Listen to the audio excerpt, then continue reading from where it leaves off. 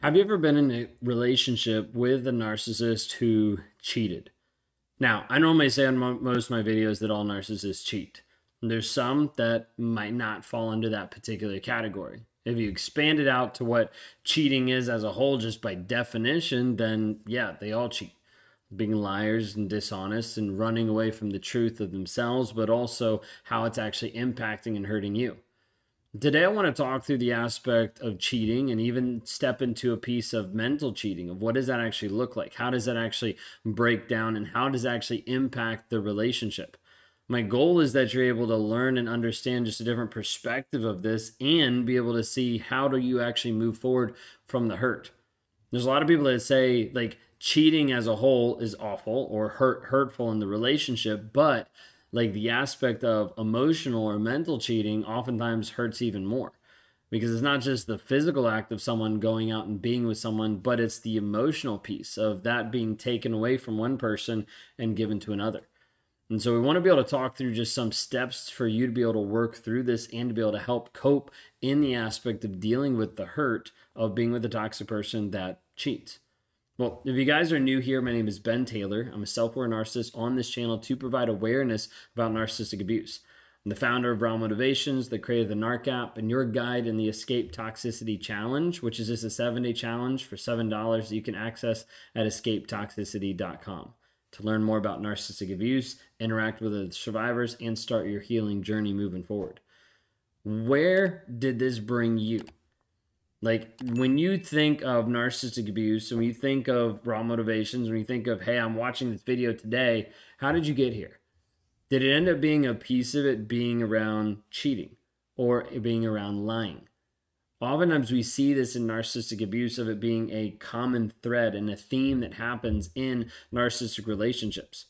For me, it was something that was prevalent in my life, and I'm not going to dive into a ton of that. I've got some other videos to talk about my relationships and the cheating that happened in them and what kind of brought me to this place here today. But I want you to understand this aspect of the unseen betrayal, where there's slowly this piece of giving away pieces mentally and emotionally to other people outside of the relationship. And this aspect of like mental cheating involves forming these emotional connections and relationships outside of the one that's already been agreed upon, which can be and oftentimes more hurtful as physical infidelity. Now, when you need mealtime inspiration, it's worth shopping Kroger, where you'll find over 30,000 mouth-watering choices that excite your inner foodie. And no matter what tasty choice you make, you'll enjoy our everyday low prices, plus extra ways to save, like digital coupons worth over $600 each week. You can also save up to $1 off per gallon at the pump with fuel points. More savings and more inspiring flavors make shopping Kroger worth it every time. Kroger, fresh for everyone. Fuel restrictions apply. the hard part is, how do you actually see this? How do you actually catch this? Because it's subtle. It's small. It's just like a tiny betrayal that you don't actually know is going on. This is the lie that gets justified on the narcissist side of like, it's not really hurting anyone. It's not really affecting them. Well, it's not really hurting or affecting because that person doesn't know, but it is still having a negative impact on the relationship. Because the emotional scars that are slowly being formed without the other person knowing, as they think that this is a healthy relationship, as they think that you guys are bonded together, when in reality, you're not. This is the hard part, because then after the relationship, you feel completely alone and lost, and you're confused of, was anything real at all? The hard part is a narcissist having a lack of empathy brings them to a place of like, well, it's easier just to be with multiple people than it is to have depth. This is the aspect that I ran from, was having true depth in a relationship. It would be easier to have pieces of me known to everyone else than it was to have one person know everything about me. Call it a loss of control, call it a piece of fear, call it an aspect of like, oh, this person would know me and leave me and I'd be shamed, all this aspect. But it's like, let me be with multiple people. Let me interact with multiple people. Let me have these emotional affairs with other people to continue the facade of who I want to be or how I want to come across. Mental cheating is this aspect of it being a betrayal that cuts deep, because it's oftentimes justified and hidden in so many different ways that it makes you think the relationship is okay when it's not. Oftentimes, emotional affairs, mental affairs lead to physical affairs. And it's very uncommon that someone just has this emotional affair for years and years and years without them actually doing something about it and without it impacting the relationship. Let's say the person in your life only had an emotional affair. Well, how did it actually affect you? Well, it started to pull away at connectedness, right? Like there wasn't much of a connection there. It oftentimes affects the intimacy piece. It oftentimes affects how they show up in the relationship, the irritation, the frustration, not being open, not being vulnerable about what's actually transpiring and going on, and produces more and more frustration and tension in the relationship. Like it starts to erode trust between how do I actually know if this person is actually in love with me, if this person actually cares about me. And it starts to erode different pieces. Maybe you're at the place where you've discovered your narcissistic partner has been engaging in these long conversations with other women. And he's been going back and forth, telling them that he loves them, telling them that he cares about them, going back and forth. And you just figured it out. And you just found out about it. Now, he's assuring you that it's just been emotional. Whether it has, whether it hasn't, who knows? You might have to do some more digging and investigation to even figure that out. But what you start to see is this person, the narcissist in your life, has been giving away more and more of himself emotionally while he's been unwilling to do that to you.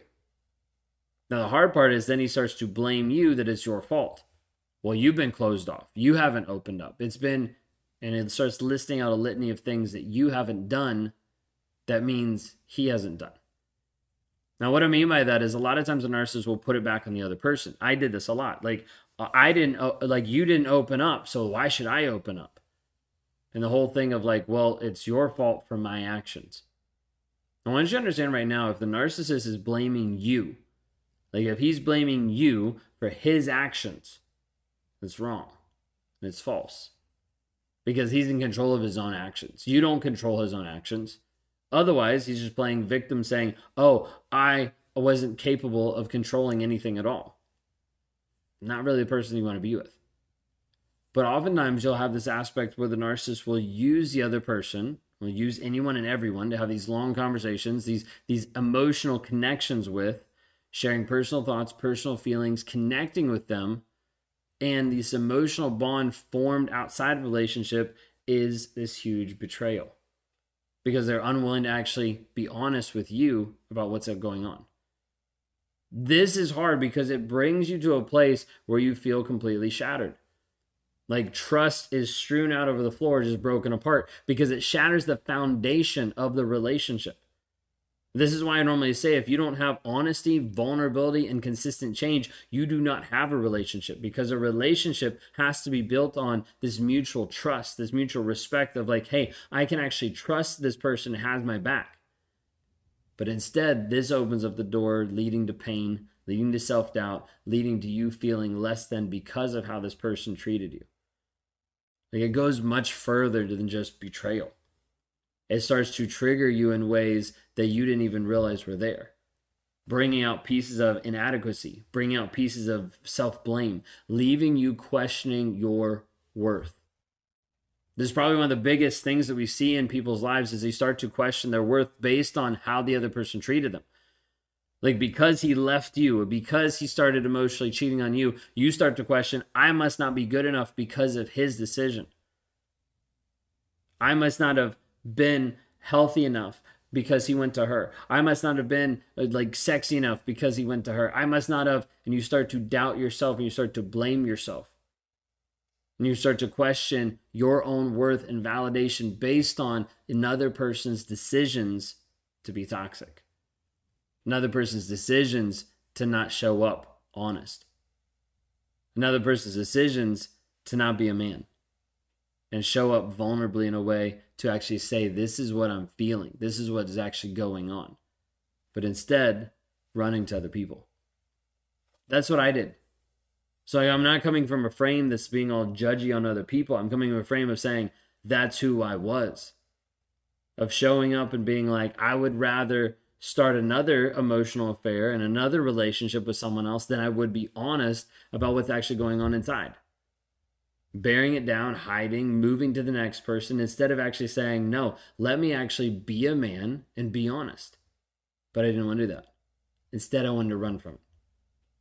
So you need to understand that the infidelity, mental, emotional, physical, whatever it might be, is not a reflection of your value.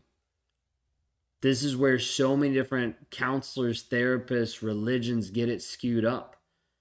When my wife and I, when we went to Christian counseling after the first affair, she walked away from that whole interaction thinking that it was her fault. If she had done better, I wouldn't have done those things. When it had nothing to do with her, it had everything to do about me and what I wanted, which is why I did it.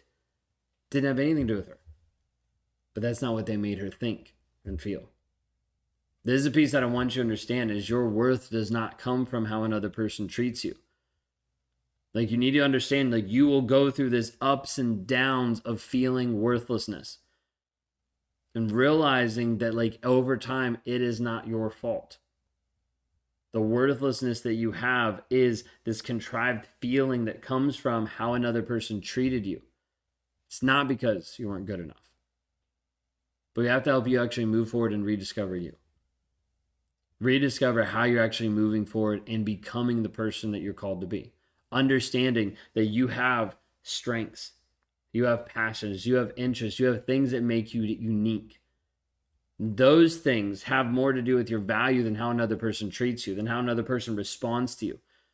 And I want to encourage you to focus back on you, your growth, your self-esteem, and rebuilding those things.